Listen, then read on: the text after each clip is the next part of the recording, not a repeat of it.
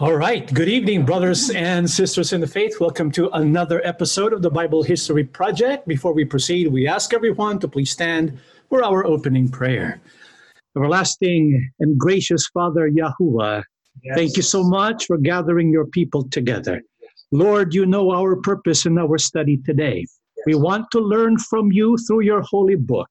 But even if we read the best we can, if you will withhold the power of your Holy Spirit, we will not come to the understanding of your truth. As always, we pray for your Spirit to dwell in our minds and our hearts, that we will benefit fully from the study of your divine words. Lord Yahusha, we ask for your presence.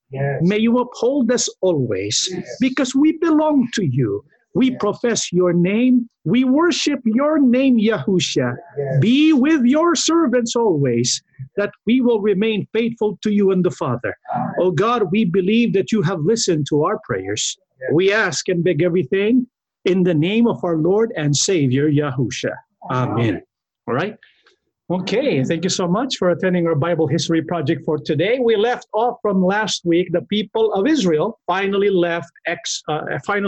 left Egypt on their way to the promised land. However, there's a stumbling block in their way. It's called the Red Sea. Now, before we proceed to the passages of Scripture, I just want to ask you, okay, for your opinion, what comes to mind when you think of the word Red Sea?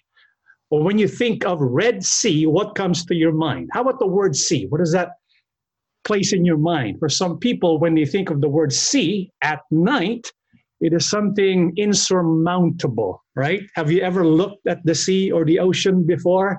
When you look at the vastness of the waters, you say it is impossible to cross. It is impossible to overcome. And when you add the word red, what comes to mind? Something ominous, death, something that brings suffering. Red Sea conjures up in our mind some problem, some insurmountable hurdle that we have to face. How many here have a Red Sea that they're facing right now? Because it wasn't just for the Israelites. Of course, I'm speaking metaphorically here. All of us from time to time will experience events in our life when it seems like all forces are against us, right? Especially when you're being persecuted left and right, when bad things seem to happen to good people. These are the Red Sea experiences we will come across in our lifetime. So what we need to do, next slide please, is learn how to cross our Red Sea. So if you are facing a Red Sea right now, what can we learn from the book of Exodus to teach us to cross our personal Red Sea? Now, before the Red Sea became a problem for the people of Israel, what led to that? What was the instruction of Yahuwah, our God, to Moses after they left Egypt? Let's begin Exodus chapter 14, 1 down to 2. Then Yahuwah gave these instructions to Moses. Order the Israelites to turn back and camp by Pi Hahiroth, between Migdol and the sea. Camp there along the shore across from Baal Zephon. These are a lot of strange places, strange names. However, I want you to focus on the instruction God gave to Moses. After they left Egypt, they've been journeying for quite some time now. And then all of a sudden, God says, tell the Israelites to turn back and go back and camp in a place near Pi Hahiroth. Next slide, please. This is what basically God is telling them. You see the blue line, right? That is their path. That is their journey. And so they pass Migdol. They go up to Etham. After they reach Etham, God tells them, go back. Go back to the place and camp near Pi Hahiroth across Baal Zephon. Now, why would God give an instruction like that? Seems like a strange instruction indeed. However, God has a purpose for everything. Do you believe that? Even this instruction has a purpose. What could it be? Let's find out. God is up to something. Exodus 14, 3 down to 4. Then Pharaoh will think the Israelites are confused. They are trapped in the wilderness. Once again, I will harden Pharaoh's heart, and he will chase after you. Now, why would God want that to happen? I have planned this in order to display my glory through Pharaoh and his whole army. After this, the Egyptians will know that I am Yahuwah. So the Israelites camped there as they were told. Apparently, Yahuwah is not yet finished with the Pharaoh and the Egyptians. Remember when Moses first approached Pharaoh and said to him, you must let the people of Yahuwah go? What was the response of the Pharaoh? Who is Yahuwah? Now he's going to find out who Yahuwah is. This is why God says he's going to harden Pharaoh's heart. And so when he receives the report that the Israelites seem to be trapped by the wilderness, then he's going to harden his heart and he will chase after the Israelites. Next slide. And so this is the news that was received by Pharaoh. You see the mountains there in the wilderness? And so they're trapped. The only way, walang tatakbuhan. There's no place to go because in front of them is the Red Sea. Behind them are the mountains. So they're trapped. And so when the Pharaoh finds out about this, then he says to himself, we have a chance. We will go back and destroy the people of Israel. And so what does Pharaoh do? Let's read Exodus 14, 5 down to 7. When word reached the king of Egypt that the Israelites had fled, Pharaoh and his officials changed their minds. What have we done, letting all those Israelite slaves get away? They asked.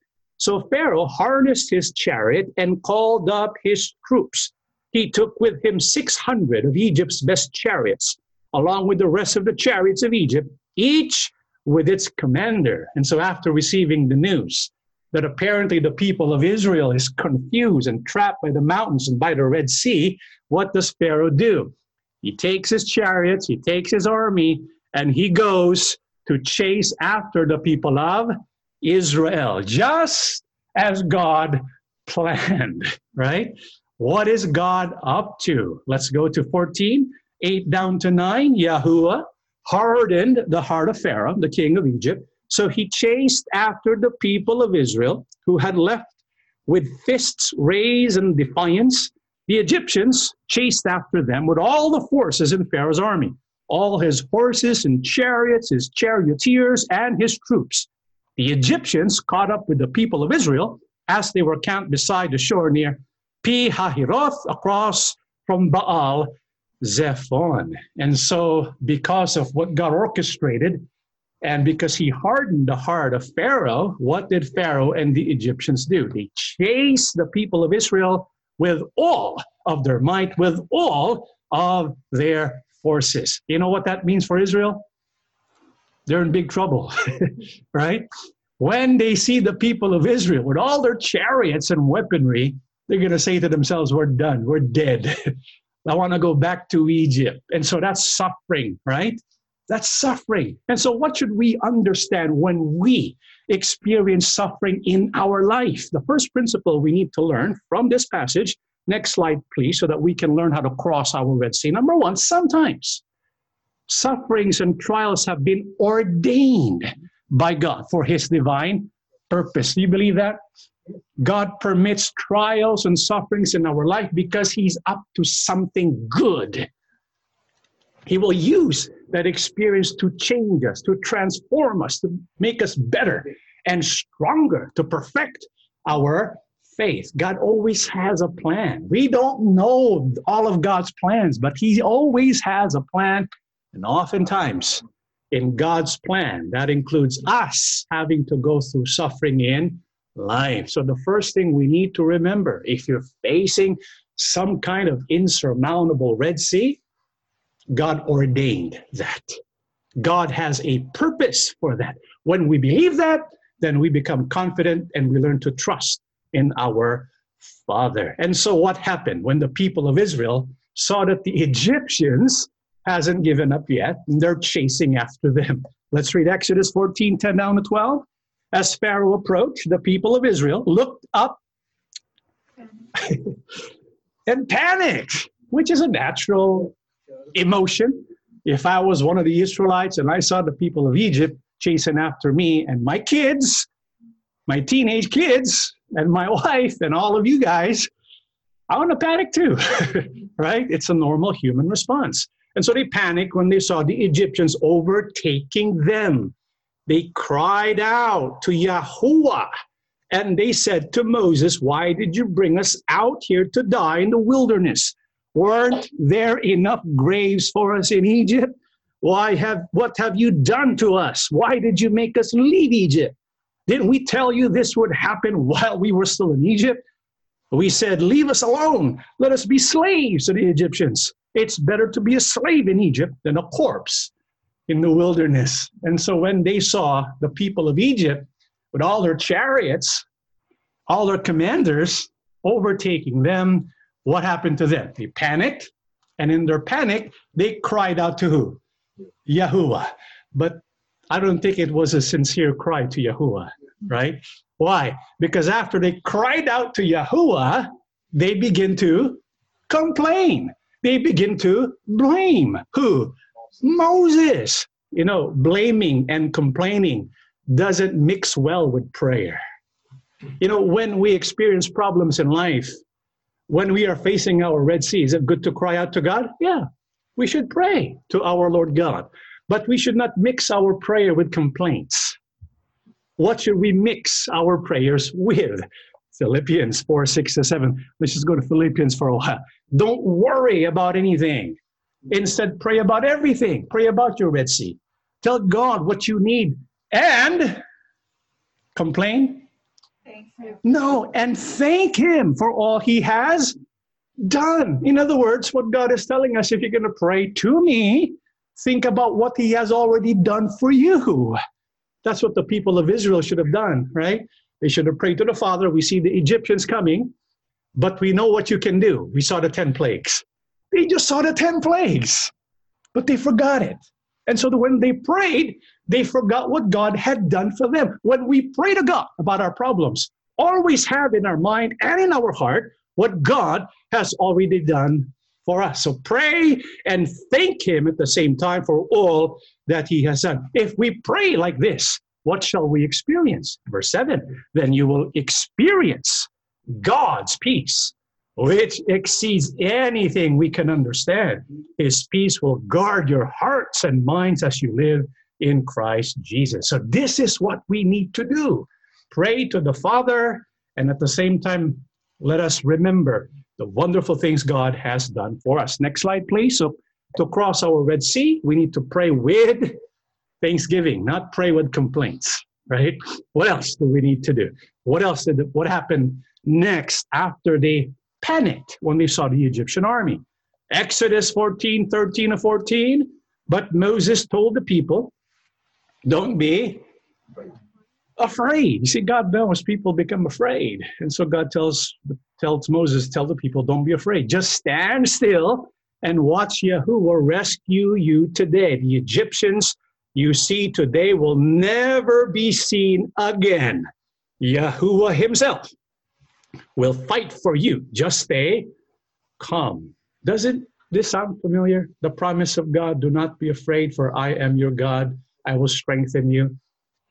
Isn't this the promise of God to the last messenger? Isn't this the promise of God to each and every one of us?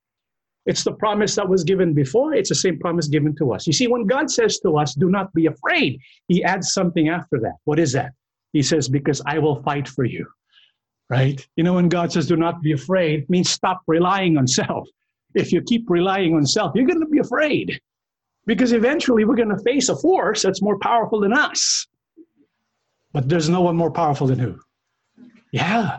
And so for us to overcome the fear, we need to place our trust and our hope in who?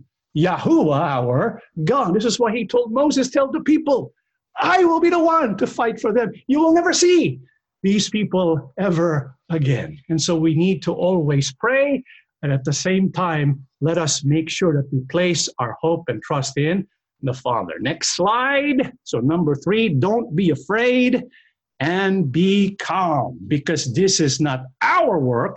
It is the work of our Almighty God. And so after God says this to Moses and the people of Israel, what else does He tell Moses? Exodus 14 and 15.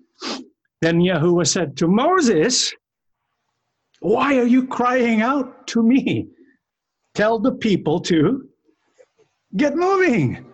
You know, there's a time to pray and there's a time to act. Is it good to pray? Absolutely. But sometimes God also wants us to do our part, right?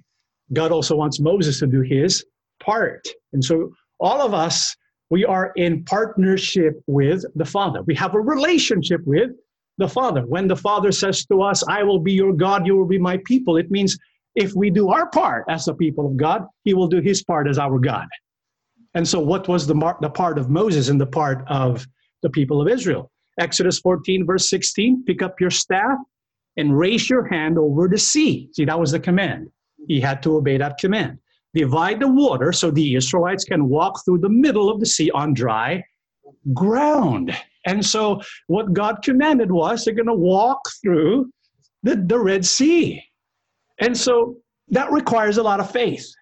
Faith that required action that they have never, ever thought to do before, right?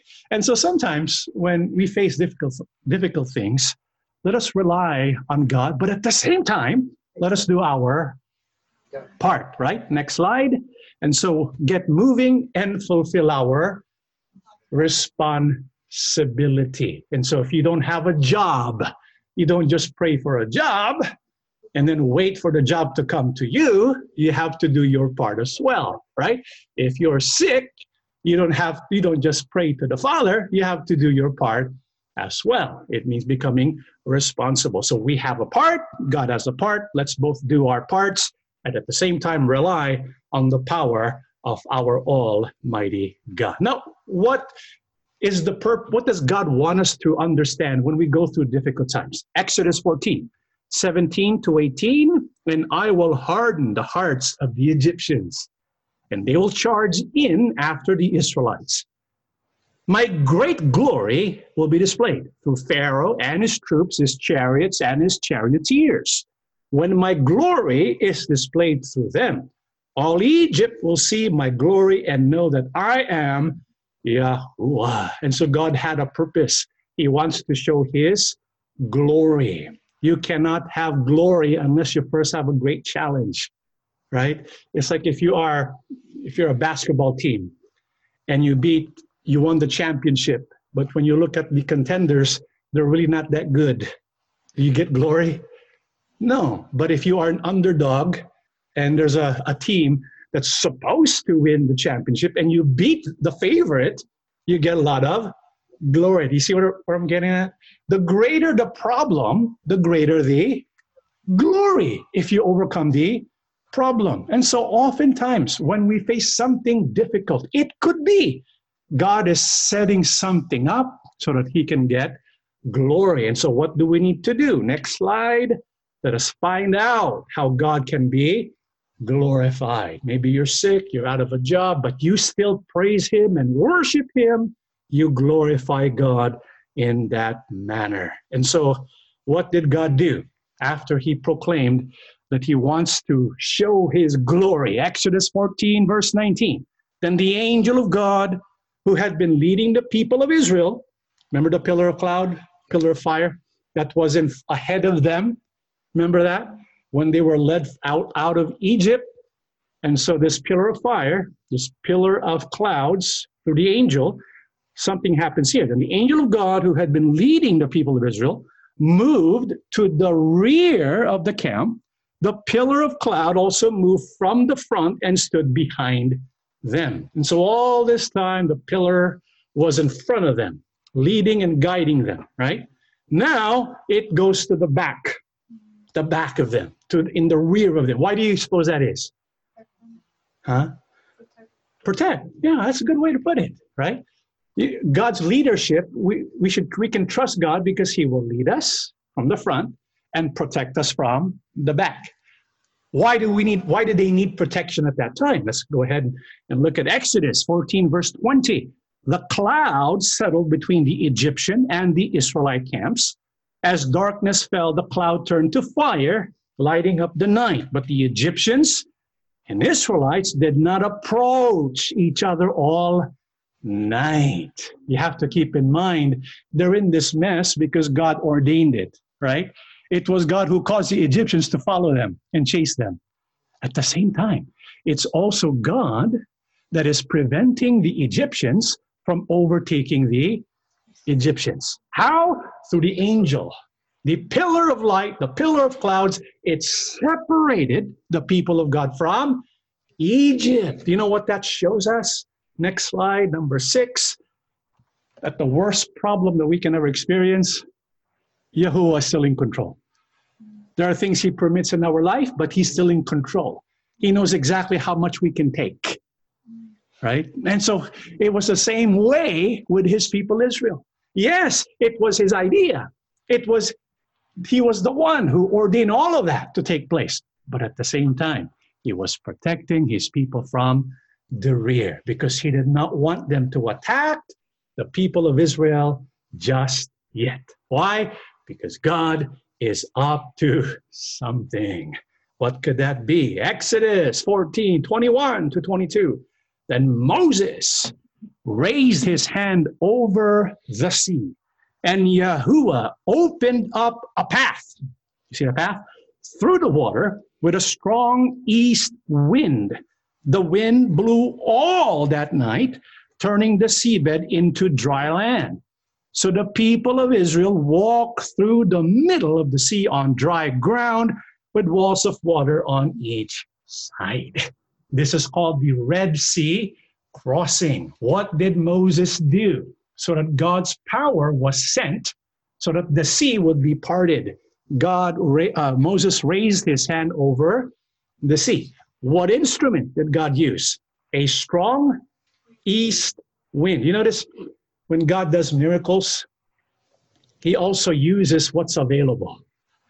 Moses and his staff, the strong east wind, right? And so he used that to blow over the sea, and the result was the seabed became dry land. So he blew the water away using a strong east wind. And what did the people of Israel do?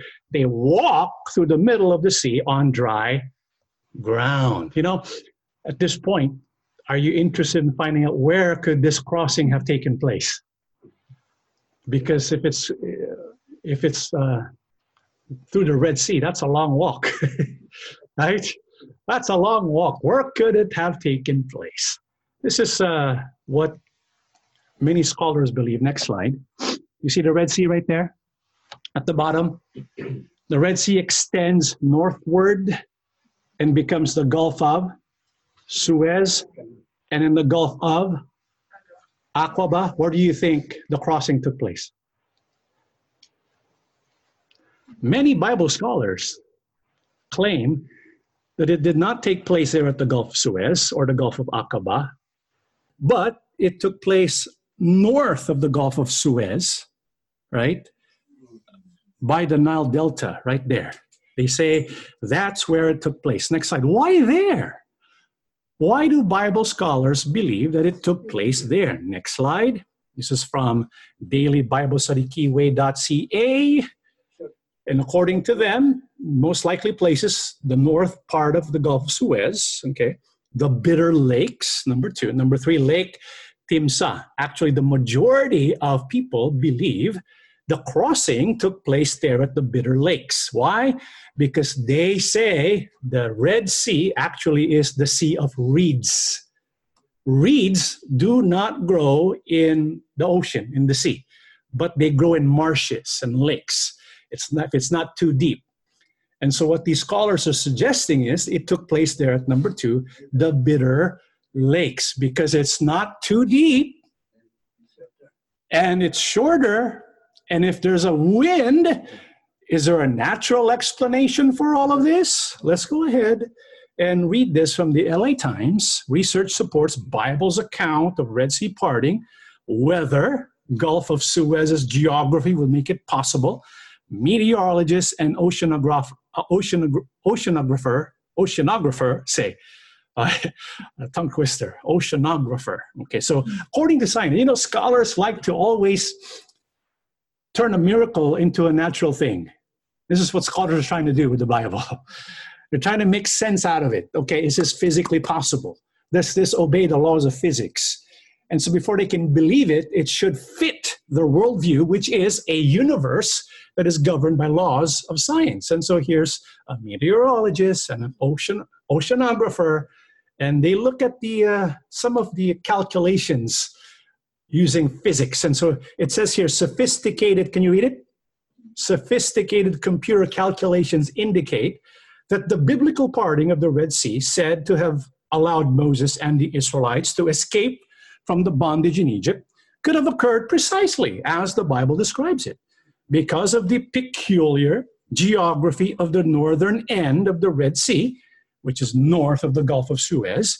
Researchers report Sunday in the Bulletin of the American Meteorological Society a moderate wind, okay, blowing constantly for about 10 hours could have caused the sea to recede about a mile and the water level to drop 10 feet, leaving dry land in the area where many Bible scholars believe the crossing occurred. So they have a scientific explanation. It took place north of the Gulf of Suez, and it took place in a waterbed that's not too deep, maximum 10 feet deep, because that's how much wind is able to push away the water. Okay, so that's what they're saying.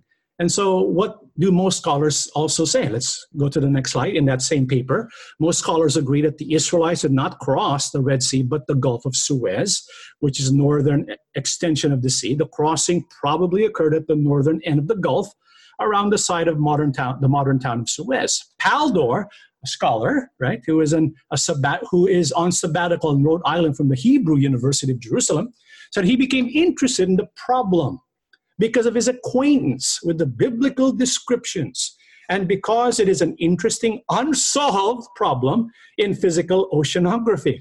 The problem consists of simple physical laws, which are very well known, and a very complicated set of equations that describe what happens to the water when the wind acts on it. So according to this scholar, it's a problem to believe the Exodus story unless you are able to give a physical description of how it is possible. A scientific explanation, a naturalistic explanation. And so they suggest, next slide, to look at the power of wind. And next slide, we'll show you what wind can do to a waterfall. Look at this video. Click play. That's a waterfall. But because there was a storm and the wind is blowing, there you go. Look at that. Wind versus waterfall. Who's winning? The wind is winning, right? And so they get the idea. Look at that. Maybe we can do a computer model of how the Exodus could have taken place using the power of wind. And so we go to the next slide. This is a computer model of the Exodus, the parting of the waters, the physics of the Exodus. Next slide. There.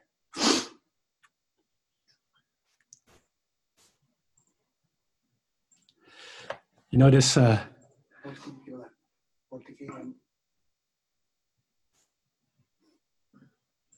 just click play. Ooh.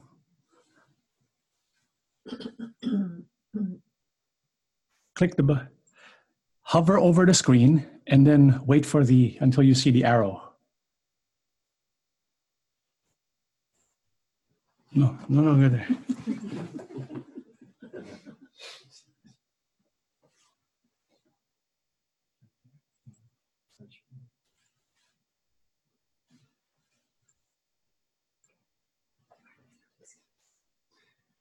Oh, too bad. Anyways, you can look at the website. You can go to the website later on, and you can look at it yourself. It's a computer model, and it shows that the water recedes, exposing dry land, and so they walk through the dry land. And then, when Pharaoh's army comes, the water comes back. But I don't think it'll drown them.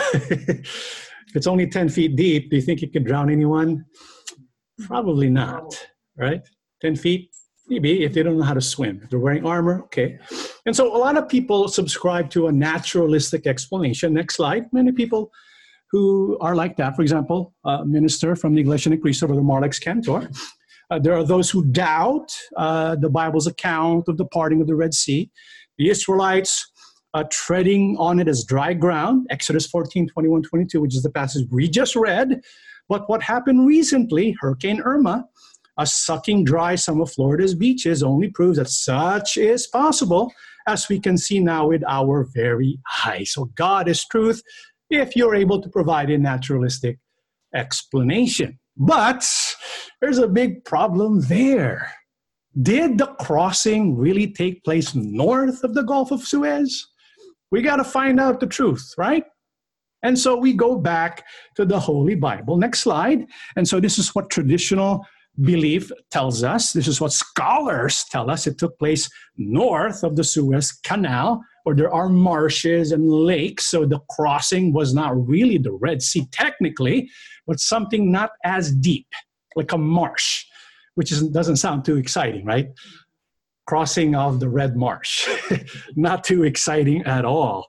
I don't think Yahuwah is going to get much glory at all. So where did it actually take place? And so we believe, next slide, if you go to this website, bible.ca, oh my goodness, it's chock full of information, a lot of good stuff. If you are into archaeology and if you are into biblical detective work, go check out their website. And this person outlined where the route of the Exodus took place. Remember, they came from Goshen, right? You see Goshen on the left upper side, right? Goshen. And so they left Goshen, followed the green path, And so when you look at this path, it goes south of the Gulf of Suez, and it goes up towards the Gulf of the other Gulf, right? Which was Aqaba. You see that? Right? And so we believe this is where the crossing took place, not at the Gulf of Suez, not at the northern end of the marsh, but at the Gulf of Aqaba. Why do we believe that? Because it's in the Bible. How so? Let's go ahead to the next slide. We kind of put the picture there. We'll go piece by piece, okay? Next slide, please. In Exodus 13:17, Bible says, God did not lead them along the main road, the shortest route to the promised land, okay? So the shortest route is straight line. Next slide, please. That will be the shortest route. You see that? Because at the end of that arrow is the promised land. God didn't take them there, right? Where did God take them? Next slide, please. Exodus 13:18, it says, God led them in a roundabout way through the wilderness toward the Red Sea. Thus the Israelites left Egypt like an army ready for battle. Do you see how the green path goes around about the wilderness towards the Red Sea? Do you see that? Could it be north of Gulf of Suez then? Impossible, right? Could not be. And so what else does the Bible say? Exodus 13:20. So they took their journey from Succoth, you see Succoth? Yeah. Okay, and camped in Etham. So they go roundabout around the wilderness, go up north to Etham at the edge of the wilderness. Is that the edge of the wilderness? Yes. What else happens? Let's go to the next slide. Exodus 14:2-3. Tell the Israelites to turn back after they go to Etham, to go back towards Pi Hahiroth, right? Between Migdol, you see Migdol, and the sea. And there they are to camp in a place there directly opposite of Baal Zephon. You can't see Baal Zephon there because it's too small. So we magnify it. Next slide. And so they go up to Etham. They go back to Pi Hahiroth. They camp there at the camp that is directly opposite of Baal Zephon. Okay? So that's Baal Zephon there across the sea. You notice that? So Baal Zephon is across where they are camped at. And next slide. This is a satellite view. So they go up to Etham, go back, camp 8 days, and when they look across, they see Baal Zephon. Okay, and this is how it would look like to them, Baal Zephon. Next slide. Yeah, so Baal Zephon is over there. And so when they look straight ahead, they will see Baal Zephon. So that's where they camped for 8 days, right? And what else does the Bible use to describe the place? Next slide, Exodus 14. So it's directly opposite Baal Zephon. And then verse 3 it says, for Pharaoh will say of the children of Israel, they are bewildered by the land. The wilderness has closed them in. Do you see that? If you don't see it, then maybe the next slide will make it clear to you. Next slide. All right, so they're closed in by the mountains of the wilderness. So when we look at these descriptions, we know it cannot be north of the Gulf of Suez. Impossible. They're going to cross the Red Sea that's in the Gulf of Aqaba, right? And so next slide. What else? After they cross the Red Sea, in Exodus 15, we'll jump to Exodus 15, Moses brought Israel from the Red Sea. Then they went out into the wilderness of Shur. Do you see the wilderness of Shur there? After they crossed the Red Sea, you see it? Very tiny. And at the wilderness of Shur, and they went 3 days in the wilderness and found the water. Now when they came to Marah, which is near the wilderness of Shur. Do you see Marah there? And so when we look at the description the Bible gives us, it cannot be north of the Gulf of Suez. It is where? It is in the Gulf of Aqaba, not the Gulf of Suez. It turns out, and this is really astonishing, it turns out in the Gulf of Aqaba, there are 3 natural land bridges. Next slide, please. Yeah, there are 3 natural land bridges. Okay, the one in Nuweiba and the one in the Straits of Tiran, the crossing. Okay, so when we say a land bridge, it is a natural land bridge that's formed, but there's water on top of it, so it doesn't become too deep. Okay, so it's probably, we don't know how deep it is back then, but if we look at it today, when we look at the Nuweiba crossing, next slide, how deep is it, the Nuweiba crossing? It's about 850 to 900 meters deep. That's pretty deep. I mean, look at Toronto CN Tower. That's 553 meters. 800 meters is about, what, 1,600 feet? That is tall, right? That's very, very deep. But then the depth really is not the problem. It's the slope. Because we're talking about 2 million people who are going to cross that, right? And if this land bridge is that deep, the Israelites are going to have a hard time. But of course, God does miracles, so God can definitely help them out there. It turns out, however, there's another natural land bridge. Next slide.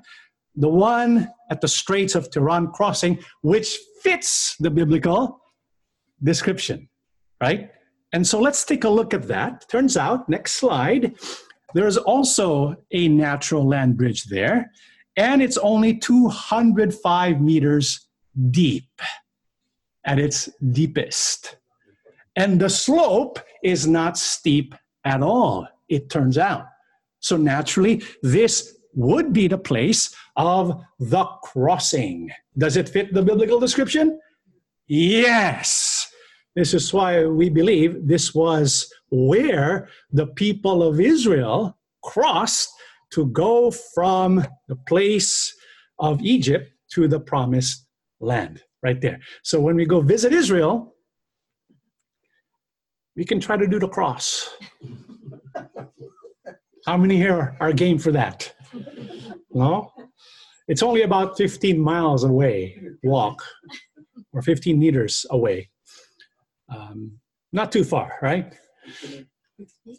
15 meters away. Okay. And so we believe, even if it's 205 meters, that's how tall. How tall is that in feet? 205 meters deep. About maybe 700. 700 feet? Yeah. Wow, that's still tall, right? I mean, 700 feet. How tall is the Empire State's Building? My goodness, that's pretty high, right? And so you would need more than a wind, more than a natural wind. This is why the naturalistic explanations, it will not fit the biblical description. Why?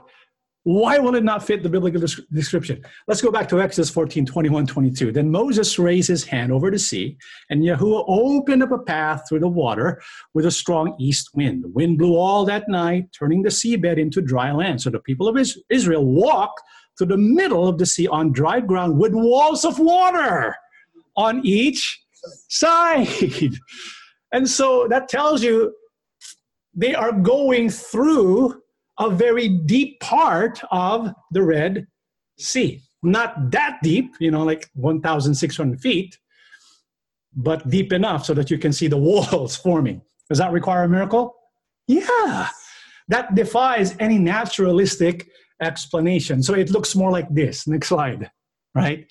You see a wall of water to your left and a wall of water to your right, and you're walking across the land bridge that connects it across the Gulf of Aqaba. And so that requires what?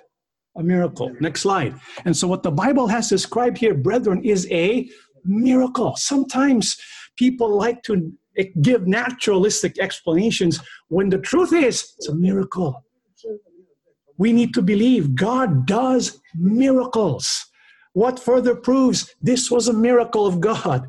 Let's read the book of Exodus 14, verse 23. Then the Egyptians, all of Pharaoh's horses, chariots, and charioteers, chased them into the middle of the sea. And so God finally relented the pillar of fire, the pillar of clouds, which divided Israel and Egypt. And so this time the horses, the chariots, they chased the people of God into the middle of the sea. And when they were there, and as the people of God crossed to the other side, what happened? Exodus 14, 24, 25. But just before dawn, Yahuwah looked down on the Egyptian army from the pillar of fire and cloud, and he threw their forces into total confusion. He twisted their chariot wheels, making their chariots difficult to drive. Let's get out of here, away from these Israelites. The Egyptians shouted, Yahuwah is fighting for them against Egypt. And so to slow them down so that they would get stuck in the middle of the sea, what did Yahuwah do? He twisted their chariot wheels and they were confused. They panicked and they said, let's get out of here. But it's too late because soon people of Israel would cross to the other side. And what did Yahuwah do?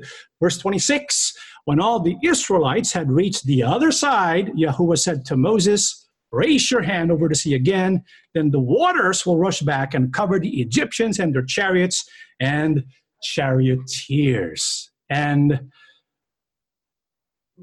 this is what God instructed him to do. And so when this happened, he raised his hand over the sea. What happened?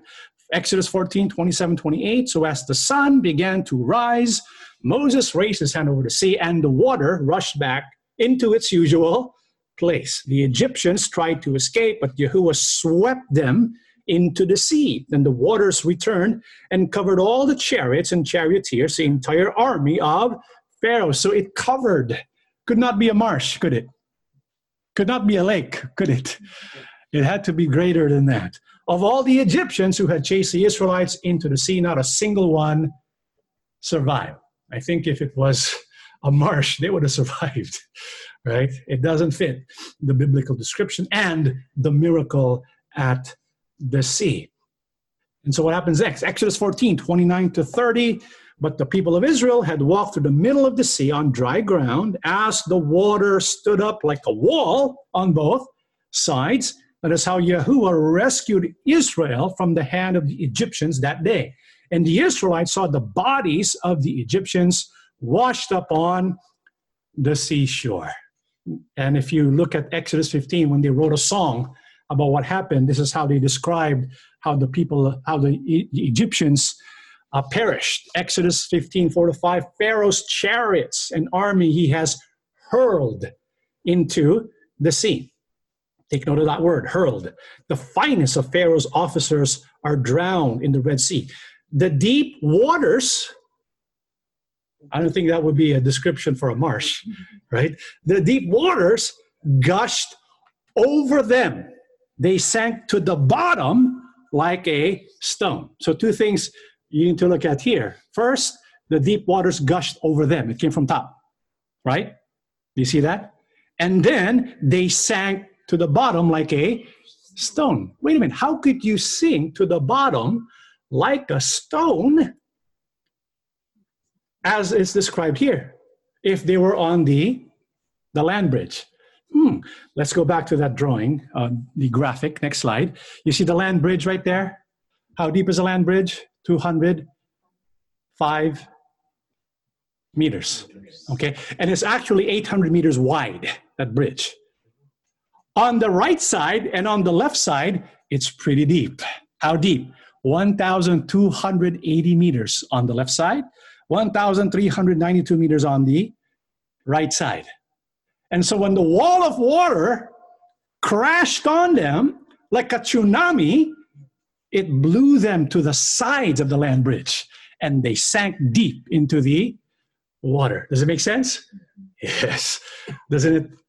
It fits the biblical description. So this was a miracle of our Almighty God. So next slide. So number 7, we need to have faith that Yahuwah can still perform miracles. Do you believe that? Yes. Can he do the impossible? Yes, he can do the impossible. This is why for us, there's no such thing as a hopeless case. God can do the impossible. God can do miracles even today. So if we want to cross our Red Sea, we need to have faith that whatever problem we're facing, God has the power to remove that from our midst. Because if we will not believe that, then we are believing ourselves. We are not scientists. We're not naturalistic philosophers. We are people of God who believe in the supernatural, okay? Because people sometimes read the Bible, they want to give a natural explanation for everything. We believe that God can do the miracle, the supernatural. What is God's purpose? And when the people of Israel saw what God did, how did they feel? Let's read the book of Exodus 14:31. When the people of Israel saw the mighty power that Yahuwah had unleashed against the Egyptians, they were filled with awe before him. They put their faith in Yahuwah and in his servant Moses. What did they feel? They felt awe. Would you also feel the same thing? I mean, you crossed the Red Sea, and when you look to your side, you see a wall of water 800 feet high. You're going to be afraid a little bit walking through that, right? But they were able to walk through it. They saw the power of God, and they were in awe of what God is able to do. You know, when we face our Red Sea, we experience pain and suffering, right? But we can turn our, next slide, we can turn our to awe. When do we say when you're in pain, when you're in fear, right? But when you have faith and trust in the Almighty and what he can do, we can turn our to what? Awe. Our problems become opportunities for God to display his glory and his power. Let him do that. Let him do that. Let him display his glory. Why does he want to display his glory? Let's read the book of Isaiah 63, 11 down to 12. Then his people remember the days of old of Moses. Where is he who brought them up out of the sea with the shepherds of his flock? Where is he who put his Holy Spirit in the midst of them? Who caused his glorious arm to go at the right hand of Moses? Who divided the waters before them to make for himself, what does it say? An everlasting name. When God does his miracles and his work, he wants to attach his name to it. Why? Because he wants the people to know, I am Yahuwah. The true God who created all things, who does all this, is Yahuwah, our God. There's no other name that is greater than the name of Yahuwah. That's why that's the name he gave to his who? Son. That's why even during our time, when God does something for us, glorify him. When you're facing some kind of problem or difficulty, don't see it as a problem or an obstacle. See it as an opportunity to see what God is going to do with that. And when he does, glorify Yahuwah, your maker and your God. Okay? So that's how we cross our Red Sea. Next slide. Now we go to our mailbox. What is the first question on our mailbox? Let's go to the first one. Next one is, do you still believe that Brother Felix Y. Manalo is the messenger of God in these last days? Apparently there are brethren who are confused and they accuse us that we no longer believe that Brother Felix Y. Manalo is a messenger of God. I ask you, do you believe that Brother Felix Y. Manalo is a messenger of God? Yes, we believe that. But before answering that question, I want to ask this question too. Next slide. Do we believe in Mary, the mother of Yahushua? No. Do we believe that Mary is the mother of Yahushua? Yeah. But our belief concerning Mary must not go beyond the scriptures. Because there are those who worship who? Mary. Right? Is that going beyond scriptures? Yes. Do we love Mary? Yeah. Do we respect Mary? Yeah. Do we believe she gave the virgin birth? Yeah. Do we believe she's the mother of Yahushua? Yeah. But we will not worship Mary. Do you get it? Yes. How about this question? Do we believe that Yahushua is the Son of God? Yeah. But we don't believe he's God the Son. When we say that, people accuse us, you don't believe Yahushua, right? You are demeaning him. You are belittling him. Are we belittling Yahushua when we say we don't believe he's God the Son? No. We only believe what the Bible tells us, not beyond that. Because if we believe the Son of God is also God the Son, we're going beyond what the scriptures is teaching us, right? And so when we go back to the question, do you still believe that Brother Felix Y. Manalo is the messenger of God in these last days? What do we say? Yes. But we must not go beyond scripture concerning our belief in Brother Felix Y. Manalo. And so what is our belief concerning Brother Felix Y. Manalo as a messenger of God in these last days? The book of John, 6 verse 29. Jesus answered and said to them, this is the work of God, that you believe in him whom he sent. I want to pause here for a while. Now, I see ministers would use this passage, John 6:29, and then they will apply and say, we should believe in Brother Felix Y. Manalo. Okay? But I ask you, when Yahushua says that this is the work of God, that you believe in him whom he sent, who is the him referred to there? Who is this him whom he sent that we must believe? Is it Brother Felix Manalo? No. Who is that? We read John 6:29, 6:40. And this is the will of him who sent me, that everyone who sees the Son and believes in him may have everlasting life, and I will raise him up at the last day. Do we believe Brother Felix Y. Manalo is a messenger? Yes, but he's not the greatest messenger. Who is the greatest messenger? The Son of our Almighty God. Who is he? Yahushua. This is why when we believe Brother Felix Manalo is a messenger, we need to place him in his rightful place.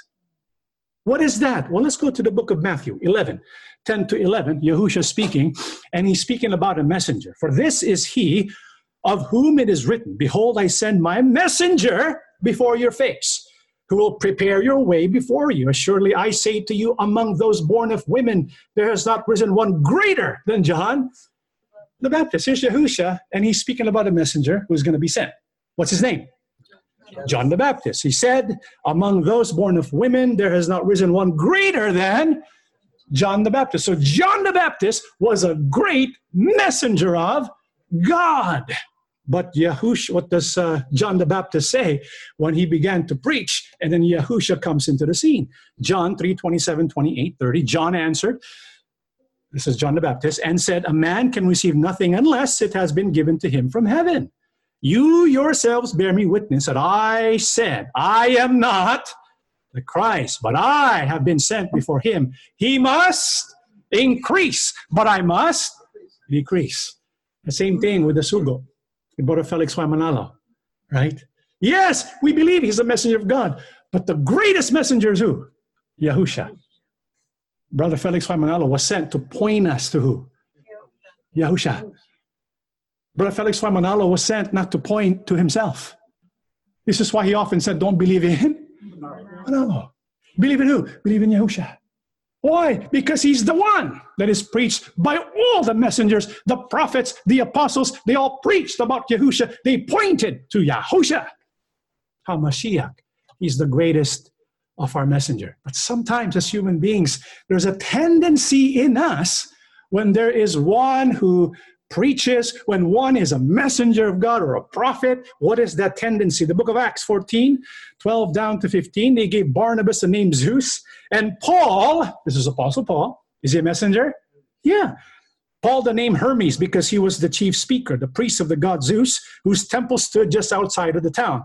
Brought bulls and flowers to the gate, for he and the crowds wanted to offer sacrifice to the apostles. When Barnabas and Paul heard that what they were about to do, they tore their clothes and ran into the middle of the crowd, shouting, "Why are you doing this? We ourselves are only human beings like you. We are here to announce the good news." The tendency for human beings is to idolize our spiritual leaders. Isn't that true? We kiss their hands. If I touch the hands of this preacher, I will not wash my hands because I have the blessing of the Father. Right? Just like what happened here. They wanted to idolize Apostle Paul and Barnabas. So much so they wanted to offer a sacrifice. When Paul found out about that, what did he do? Tore his clothes. Don't do that. We're human beings like you. Brother Felix Manalo is a messenger, but he's also a human being. Right? He's not the Messiah. And so we need to place our belief in the right place. Because if not, we could be guilty of idolatry. We respect, we love Brother Felix Y. Manalo. We believe he is the messenger of God who preached to us so that we will know what we need to do to be saved. And because of his preaching, the Church of Christ emerged from the Far East. We believe that. We believe in the prophecies concerning him. But our belief concerning the messenger must only be according to what the Bible teaches. Okay? All right. Let's go to the next question. Those who preach doctrines that was not preached or were not preached by Brother Felix Y. Manalo are preaching another gospel, according to Galatians 1, 6 down to 7. This is, I guess this kind of became a talk of the town verse. People spread it to each other and accusing us that because we taught about the name of God, the name of Yahusha, which was never taught by the Sugo, right? And all of a sudden we are teaching a different gospel. We're preaching another gospel. And they even put Galatians 1, 6 down to 7. But is that true? Well, let's go read Galatians 1, 6 to 7. Apostle Paul says, "I'm surprised at you. In no time at all, you were deserting the one who called you by the grace of Christ and are accepting another gospel." Actually, there's no other gospel. But I say this because there are some people who are upsetting you and trying to change the gospel of Christ. Is it good to believe in another gospel? No. What do we need to do with the gospel? We need to preserve it. Why? Because if we change it, what do we do with the gospel? What becomes of the gospel? It becomes another gospel. And so when Apostle Paul says this other gospel, which we should not be believing, what needs to happen? What is he referring to as the other gospel, which is a changing or perverting of the gospel of Christ? Let's read Galatians 1:8. We read 1:6-7. Let's read 1:8. "But even if we or an angel from heaven should preach to you a gospel that is different from the one we preach to you, may he be condemned to hell." That's pretty powerful. Right? So what is this other gospel? This another gospel, which should not be the basis of our faith. It is the gospel that is different from what was preached by the apostles. I wonder if Apostle Paul said, "Only believe what I say to you." Did he say that? Did Apostle Paul say to the Christians, "Only believe my letters"? Don't believe in the letters of Apostle Peter. Don't believe in the work of the prophets. Just mine. Is that what Apostle Paul said? No, no, no. He said, we preach to you. What did he preach? The whole gospel. In fact, according to Apostle Paul himself, what is that gospel that should not be changed or altered? Let's read 2 Timothy 3:16 and 17. All Scripture is given by inspiration of God, and it's profitable for doctrine, for reproof, for correction, for instruction in righteousness, that the man of God may be complete, thoroughly equipped for every good work. What is that gospel that should not be changed? It is all Scripture, not just parts of it. Is Micah included? Zephaniah included? Exodus included? How about Genesis? Yeah, all Scripture. What if you take out Exodus? What if you take out Micah? What if you take out Zephaniah? What if you say, okay, we can only use what was taught by the Sugo? What are we doing with the gospel? We're changing it, right? We're changing the gospel because that's not the gospel preached anymore by the Apostle Paul. Do you think Apostle Paul knows what the Sugo or Brother Felix Manalo was going to teach? Do you get it? Because if we're going to say only believe in the gospel that was taught by the Sugo, then that's a different gospel. That's a different gospel. In fact, if we add or subtract from the gospel or all of Scripture, what does the Bible say? Revelation 22:18 and 19. For I testify to everyone who hears the words of the prophecy of this book. If anyone adds to these things, God will add to him the plagues that are written in this book. And if anyone takes away from the words of the book of this prophecy, God shall take away his part from the book of life, from the holy city, and from the things which are written in this book. What does the Bible say? Don't add to or subtract from what is recorded. It doesn't say do not add or subtract from what Brother Felix Manalo taught. But if that is what you're going to believe, then you just change the gospel. Because there are those who say quite plainly and quite boldly, we should only believe in what was taught by the Sugo. No, don't add or subtract from what Brother Felix Manalo taught. There are those who teach that. But if you teach that and believe that, then you're going against what is recorded here.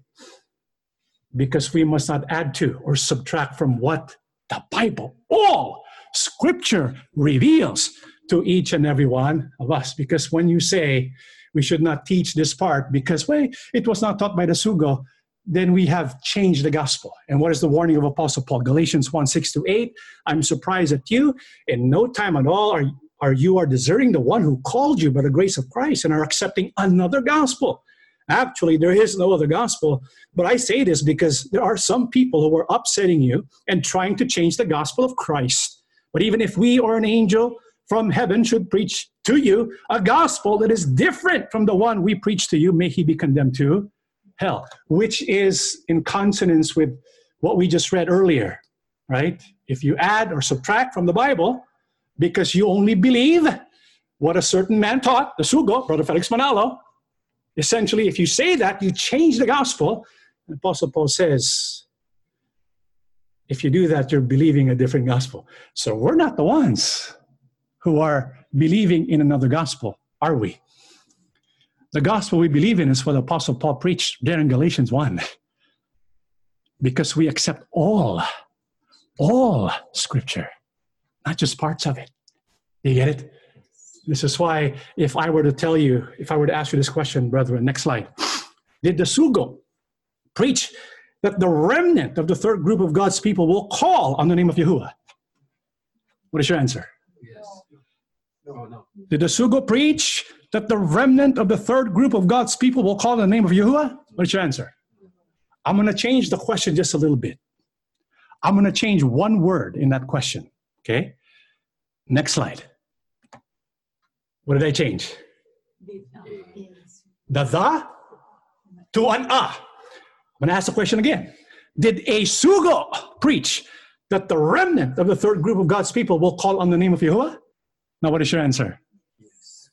Yes. Who is that Sugo? Who is that Sugo who specifically mentioned the remnant of the third group of God's people will call on the name of Yahuwah? You know who? Next slide. The prophet Zechariah. What did he say? The 1/3. Who's that? It's us. What will happen to them? They'll be tested. What will happen to the remnant? They will call on the name of, My name. yeah, my name, which is the name of Yahuwah. That's why the Lord is not supposed to be there. It's supposed to be what? Yahuwah. The tetragrammaton, right? Do you believe Zechariah is a sugo? Yes. Prophet. So why won't you believe in the name? You say it was not taught by the sugo? Yes, it was taught by another sugo. If we're going to say we're not going to use the name, then we're like saying that Brother Felix Hoy Manalo is greater than Zechariah, the prophet. Are we going to say that? We cannot say that. Yes, every single sugo, quote unquote, or messenger, they have their own different works, right? They have their own assignments. But the greatest one is who? Yahusha. Okay? This is why we cannot dismiss the name simply because it was not preached by the sugo. Okay? Because it was preached by a sugo. Unless, of course, the sugo you believe is the greatest sugo. But as far as I'm concerned, the greatest sugo is who? Yahusha. And Yahusha also declared the name of Yahuwah. Okay? All right, let's go to another question. Pakitanong na rin po kay Kadjan kung ano talaga ang stand ng grupo ninyo. Kung yung mga nakatala, nasa talaan, meaning in INC, nakatala pa, na hindi naman sumusunod sa masasamang itinuro ni EVM, ay ibinibilang ninyong iglesia ni Manalo. Okay, so those who are still in the INC institution, but they do not follow EVM, are they considered members of the Church of Manalo? Okay, well, this is how I'm going to answer that question. Matthew 23:8-10. Yahusha says, don't let anyone call you rabbi, for you only have one teacher. And all of you are equal as brothers and sisters. And don't address anyone here on earth as Father, for only God in heaven is your spiritual Father. And don't let anyone call you teacher, for you have only one teacher, the Messiah. You know, there are people who say, well, someone coined up the phrase Church of Manalo. Are there people who could be members of the Church of Manalo? Yeah. When? When to them, the one and only teacher is Brother Felix Y. Manalo or Brother Eduardo V. Manalo. If that's your belief, that my one and only teacher, the only one I'm going to listen to is Brother Felix Manalo, Brother Erdi Manalo, Brother Eduardo Manalo, then that would qualify that you are a member of the Church of Manalo. But if we believe the one and only teacher is the Messiah, then we are members of the Church of Yahusha, who is the Christ, the Church of Christ. Right? You get it? And so who are those who truly are in the Church of Yahusha HaMashiach? John 17:20-21. I pray, Yahusha says, that they will be one, just as you and I are one. As you are in me, Father, and I am in you. And may they be in us, so that the world will believe you sent me. I am in them, and you are in me. May they experience such perfect unity that the world will know that you sent me and that you love them as much as you love me. Who are those who truly belong to Yahusha? He belonged to his church, not Church of Manalo, but Church of Christ. Those who are one with who? God and his Son, Yahuwah and Yahusha.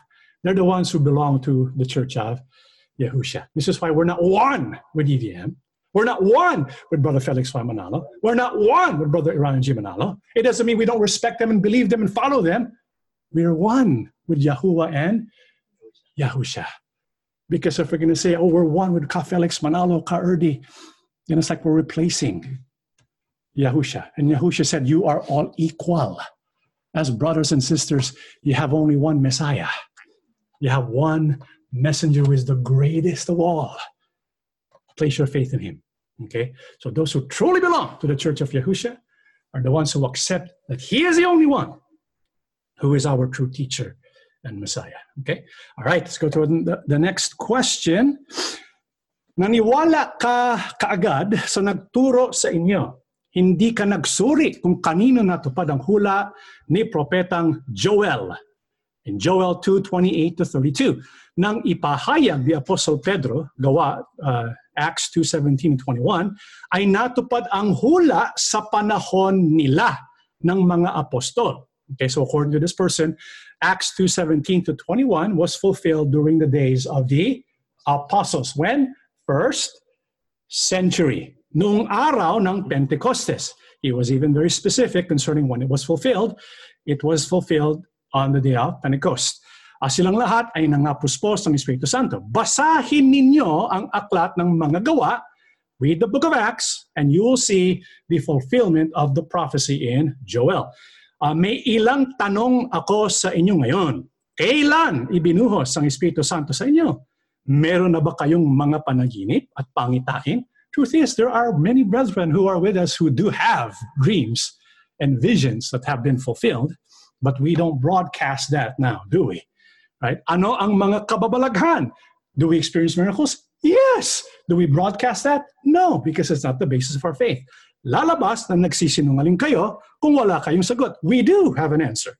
Isa pa pala, meron na ba kayong mga hula? Gusto kong malaman. Interesado ako. So the question is it true that the prophecy that was mentioned by the Apostle Peter, Acts 2:17-21, wherein he quotes the prophet Joel, that it was fulfilled already in the first century, as mentioned in Acts 2:1-4. So let's go read Acts 2:17-21, which was cited by the person asking the question. Acts 2:17-21, in the last days, God says, I will pour my spirit on everyone.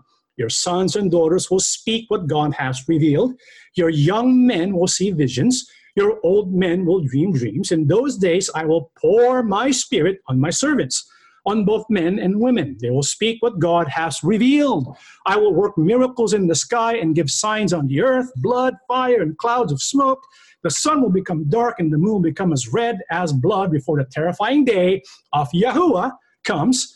Then whoever calls on the name of Yahuwah will be saved. That's what it says in Acts 2:17-21. Was this fulfilled in the first century?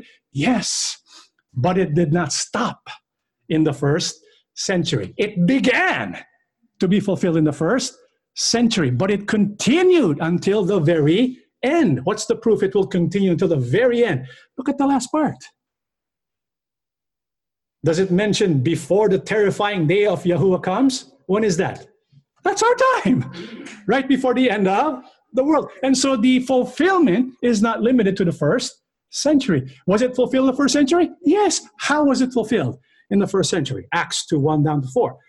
When the day of Pentecost had fully come, they were all with one accord in one place. And suddenly there came a sound from heaven as of a rushing mighty wind, and it filled the whole house where they were sitting. Then there appeared to them divided tongues as of fire, and one sat upon each of them. And they were all filled with the Holy Spirit and began to speak with other tongues, as the Spirit gave them utterance. And so how was the Spirit that was poured out on everyone fulfilled in the first century? That was fulfilled on the day of Pentecost, when the people who were gathered there began to speak in tongues. Could this be explained naturally? No, but supernaturally, because the Holy Spirit was given to each and every one of them. And so when he began to speak in tongues, why do we say that why does the prophet Joel say that I will pour my spirit on everyone? Let's read the book of Acts 2:5-12. Now there were staying in Jerusalem God-fearing Jews from every nation under heaven. Okay? When they heard the sound, a crowd came together in bewilderment because each one heard them speaking in his own language. Utterly amazed, they asked, are not all these men who are speaking Galileans? Then how is it that each of us hears them in his own native language? Parthians, Medes, and Elamites, residents of Mesopotamia, Judea, and Cappadocia, Pontus and Asia, Phrygia and Pamphylia, Egypt, and the parts of Libya near Cyrene, visitors from Rome, both Jews and converts to Judaism, Cretans and Arabs. We hear them declaring the wonders of God in our own tongues. Amazed and perplexed, they ask one another, what does this mean? And so why does the prophet Joel say that on that day God will pour his spirit on everyone?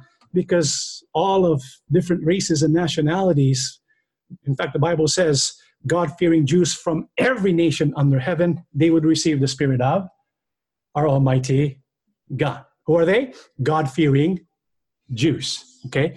And so when this was taking place, what did it cause people to ask and conclude? Acts 2:13, some, however, made fun of them and said they have had too much wine. But of course, that's not the explanation. What is the explanation? That's when Peter stands up. What does he say? Acts 2:14-17. Then Peter stood up with the 11, raised his voice and addressed the crowd, fellow Jews, and all of you who live in Jerusalem. Let me explain this to you. Listen carefully to what I say. These men are not drunk, as you suppose. It's only 9 in the morning. No, this is what was spoken by the prophet Joel. In the last days, God says, I will pour out my spirit on all people. Your sons and daughters will prophesy. Your young men will see visions. Your old men will dream dreams. And so when this was taking place, people speaking in tongues, it caused the Apostle Peter to stand up and say a prophecy has been fulfilled. It is the prophecy mentioned by Joel. That's why he quoted him. And he began the quote by saying, in the last days, because the Christian era is also considered the last days, God says, I will pour out my spirit on all people. When was that fulfilled? Right there, the day of Pentecost. But on that day, how about this other one? Your sons and daughters will prophesy. Your young men will see visions. Your old men will dream dreams. Was that also fulfilled on that day? There's no biblical record. And so how about the rest of the prophecy mentioned by Joel? When will that be fulfilled? Well, to whom does the promise of receiving the Spirit? Because God says, I will pour out my Spirit on everyone. When it says everyone, who specifically are the ones who will receive the power of the Holy Spirit? Acts 2:38-39. Then Peter said to them, repent, and let every one of you be baptized in the name of Jesus Christ for the remission of sins, and you shall receive the gift of the Holy Spirit. For the promise is to you and to your children and to all who are afar off, as many as the Lord our God will call. You know this passage very well. The Bible says there are 3 groups who will comprise of the word everyone. Not everyone included there are everyone who is included in the promise. And who are those who have the promise? You, the Jews. Who else? The Gentiles, your children. Who else? Those who are from afar off, as many as the Lord our God will call. The third, that's us. So will we also receive the Spirit? Yes. Do we need the Spirit? Yes. Why? So that by means of the Spirit, we will understand the message of the words of God and be able to proclaim it. This is why that also applies to us. When it was fulfilled on the day of Pentecost, it was just the beginning. But it's going to continue. Why? Because the promise wasn't just to the Jews, but also the Gentiles and to those who are from afar off. And when it's going to be fulfilled from those who are from afar off, what will be included? Book of Acts 2:17, the last days, God says, I will pour out my Spirit on everyone. Fulfilled in Pentecost. But it continues. Your sons and daughters will speak what God has revealed. Your men will see visions. Your old men will dream dreams. In those days, I will pour out my Spirit on my servants, on both men and women. They will speak what God has revealed. I will work miracles in the sky and give signs on the earth, blood, fire, and clouds of smoke. The sun will become dark and the moon will become as red as blood before the terrifying day of Yahuwah comes. Has that happened already in the day of Pentecost? No, it's happening now. And before that day comes, what will happen according to the prophecy? Then whoever calls on the name of Yahuwah will be saved. So by means of the Spirit, of Yahuwah that he promised we will receive, what shall we be able to do? Proclaim the name. Right? Does the promise of the Spirit pertain to us? Yeah. Did it pertain to the Jews in the Pentecost? Yeah. Because we all received the same Spirit. Okay? And today, when that Spirit is being manifested, we are going to proclaim the name. But who among those who are from the third group will proclaim that name? Well, let's go to Joel 2:32 that Apostle Peter quoted. And it shall come to pass that whoever calls on the name of Yahuwah shall be saved. For in Mount Zion and in Jerusalem there shall be deliverance, as Yahuwah has said, among the remnant whom Yahuwah calls. And so we who belong to the remnant will be the ones who call upon the name of Yahuwah. Different manifestations of the power of the Spirit of God. It began on the day of Pentecost. It continues until the second advent of Yahushua. But before that day comes, what will be proclaimed? The name. Is that against the Spirit? No. That's according to the gifting of the Spirit to his promised people. Okay? All right, next slide. This will be our last question. And this is really a strange question. Very, very strange. Not all unity is good. Not all division is bad. This is doctrine of Satan, doctrine of Balaam, and teaching of Nicolaitans. I would like to see the proof of that. And why did this person say this? Because last week we mentioned this, next slide, not all unity is good. Not all division is bad. Remember that? Do we believe this to be true? Yeah. Is it biblical? Yeah. But he or she says, next slide, not all unity is good, not all division is bad. This is a doctrine of Satan, doctrine of Balaam? Really? And the teaching of Nicolaitans? Really? I'd like to see that. Right? And so, why do we believe that not all unity is good, not all division is bad? Well, what's the proof that not all unity is good? Genesis 37, 30, 32. We'll get examples from each of the different epochs in time. Then he went back to his brothers and lamented, the boy's gone. What will I do now? Then the brothers killed a young goat and dipped Joseph's robe in its blood. He sent the beautiful robe to their father with this message. Look at what we found. Doesn't this robe belong to your son? What is the story about? Yeah, Joseph. Reuben comes home. Reuben comes back to his brothers and realizes Joseph has been sold to slavery. And so he's afraid because he says to himself, what am I going to explain Dad? That's his favorite, right? I'm going to be in trouble because I'm in charge now. And so what do they conspire? What do they do? Hey, let's do this. Let's all unite in this. Unite in what? A story. What kind of story? Fictitious. What do? They got the favorite jacket. What is that? The rainbow. Dipped it in goat's blood, and we'll give it to Dad and say, does this look familiar? Well, your favorite son has been killed. Did they all agree? Did they have unity? Was that a good kind of unity? No.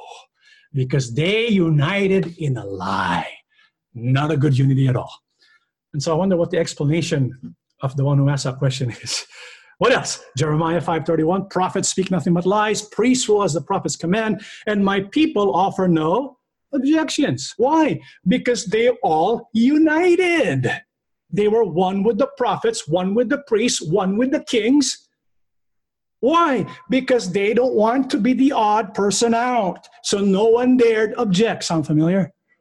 Sounds very familiar. They were united in doing the wrong thing. They were united in preserving a lie. Is that unity? You know how strong that unity was? Ezekiel 22 verse 30. I looked for someone, Yahuwah says, who might rebuild the wall of righteousness, because they all went out of righteousness. They put righteousness to the side. I searched for someone to stand in the gap and the wall so I wouldn't have to destroy the land, but I found no one. Was that perfect unity? Talk about perfect unity, right? Unity in doing what? Unrighteousness. So is that an example of unity? Yeah. What kind of unity? It's the wrong kind of unity. United in doing unrighteousness, not united in doing righteousness. Here's another one. Acts 7, 54, 57, 58. We're in the Christian era now. When they heard these things, they were cut to the heart. They gnashed at him with their teeth. They must have been really upset. Then they cried out with a loud voice, stopped their ears, and ran at him with one accord. And they cast him out of the city and stoned him. And the witnesses laid down their clothes at the feet of a young man named Saul. Do you know what this is about? This is about Stephen. He was being tried for blasphemy, and so he was in a court. And the Sanhedrin was there. The council was there because Stephen was being tried. And the one thing that you must never do when you're being tried in the Jewish court, you must never pronounce Yahuwah's name. You must never do that. Guess what Stephen did? He pronounced the name of Yahuwah. And so the Jewish council, what do? They all stopped their ears. No! And they gnashed their teeth. And then they had unity. They ran at him with one accord. And with one accord, what did they do? They stoned him. Did they have unity? Yes. Yeah. They were united in killing a person who pronounced the name of Yahuwah. Did they have unity? Yeah. What kind of unity? Not a good one. Not a good one at all. Right? I'm going to give one more example so that this brother or sister who asked you this question will be convinced. I hope he's convinced. And this one is very familiar. Isaiah 1. Isaiah 1. See how the faithful city has become a harlot. She once was full of justice. Righteousness used to dwell in her, but now murderers. Your rulers are rebels, companions of thieves. They all love bribes and chase after gifts. They do not defend the cause of the fatherless. The widow's case does not come before them. This people of God, Bible says they used to be a faithful city, so they were the people of God, became what? How? Because of the rulers. What did the rulers do? They became companions of thieves. Check. They love bribes and chase after gifts. Check. They did not defend the cause of the fatherless. Check. The widow's case does not come before them. They expelled her instead. Check. Did the people unite with the rulers? Yes. They were united. They were united with these rulers. What kind of unity is that? Wrong. A wrong kind of unity. So next slide. So it's true, biblically speaking, not all unity is good. Have we shown that? Yes. Biblically? Yes. How about this? Not all division is bad. Is that true also? That's it. Yes. Yes. Because when you think division, not all division is bad. In fact, there's kind of division that is commanded. We are to divide ourselves from the world. Are we going to be one with the world? This is why the Bible says, set yourself apart. That's what the word holy means, to be divided from the world, to be set apart from the world. What kind of division is that? Good or bad? That's good. If you're going to be united with the world, that's not good unity. That's bad unity. So divide from the world. Divide from what is evil. Does that make sense? Makes perfect sense. And in fact, the book of Corinthians, chapter 11, verse 19, is what Apostle Paul says. But of course, there must be divisions among you. This is Apostle Paul, right? There must be divisions among you so that you who have God's approval will be recognized. Because if we're going to accept false doctrines and false beliefs and condone and every false practice and lies and adultery, right? If we're going to condone adultery, then it's like, how can we be recognized as the ones who have God's approval? This is why we separate or divide from those who are not practicing the things God wants us to practice. Is this a good kind of division? Yeah. Why?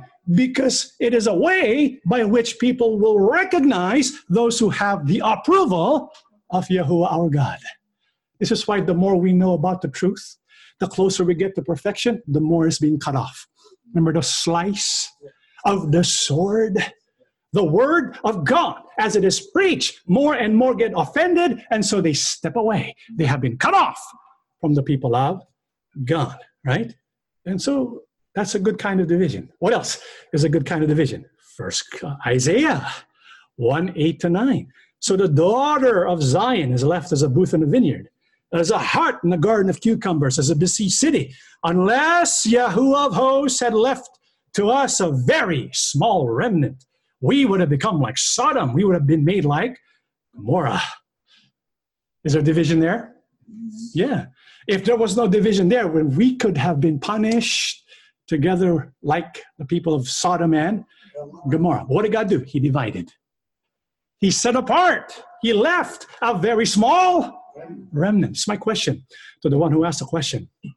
If you believe all unity is good, then he or she should go back to INC. Right?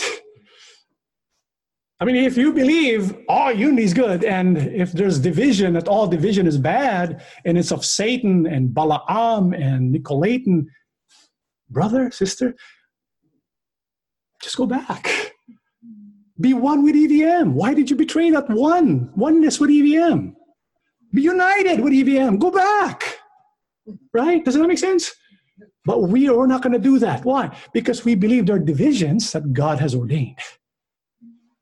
God sets his people apart. He set the very small remnant apart. But even among the very small remnant, will there be division? Let's read the book of Isaiah 25:26. I will turn my hand against you. I will thoroughly purge away your dross and remove all your impurities. Is that division? Yeah. When you go through the fire and refined by the fire, that's division, because impurities cannot be removed. I will restore your judges as in the days of old, your counselors as at the beginning. Afterward, you'll be called the city of righteousness, the faithful city. And so the very small remnant will also go through the fire and be refined. And when you're being refined, guess what? There's division. All right? They're setting apart. The dross and the impurities will be thoroughly purged. I want you to focus on the word thoroughly. God is speaking to the very small remnant here. Thoroughly purged. What does that mean? It's going to go through the fire. And when you go through the fire and it's thoroughly purged, many, many parts are going to be left off. Right? And who are the ones who are going to remain? Zechariah 13:9. I will bring the 1/3 through the fire, refine them as silver is refined. And so there's division. And test them as gold is tested. They will call on my name. And I will answer them. I will say, this is my people. And each one will say, Yahuwah is my God. And so after more setting apart takes place, because we go to the fire, be refined as silver is refined. Those who will remain. What is our common relationship? What is our common belief? What will we do? What will we unite in? The name. We will call on the name of Yahuwah. This is why not all division is bad. There's division that was ordained, because when you go through the fire, division takes place. You have iron ore, you have gold ore, you take it through the fire, it doesn't come out the same. It comes out a little tiny speck of gold, right? And so it's been divided from the core. The very small remnant will be divided from the core, and it will go through refinement again, so that what will remain will call upon the name of Yahuwah. This is why we believe that not all unity is good and not all division is bad. Is that biblical? Yes. Okay. All right. That is our lesson for today. Let us all stand for our closing prayer. Everlasting Father, Yes. our gracious God, Yahuwah, Yes. thank you so much for the gift of your Spirit. Amen. Father, you have set apart your people. We believe we have work that you want us to do. Yes. Work ordained long ago, as proclaimed by the prophets and the apostles. Amen. Father, here we are, on the verge of salvation, Yes. living during the days of the ends of the earth. Soon you will send the Messiah, the greatest messenger of all. We, as people of God, as we were taught by the messenger, Brother Felix Y. Manalo, that we will turn our faith to him, to Yahushua, the Messiah always, because he is the one who is our chief shepherd. Yes. Lord Yahushua, please be with us. We need your help. Uphold us. Strengthen us always. When we face problems and difficulties, we will rely on you. Yes. Please strengthen the faith of your servants.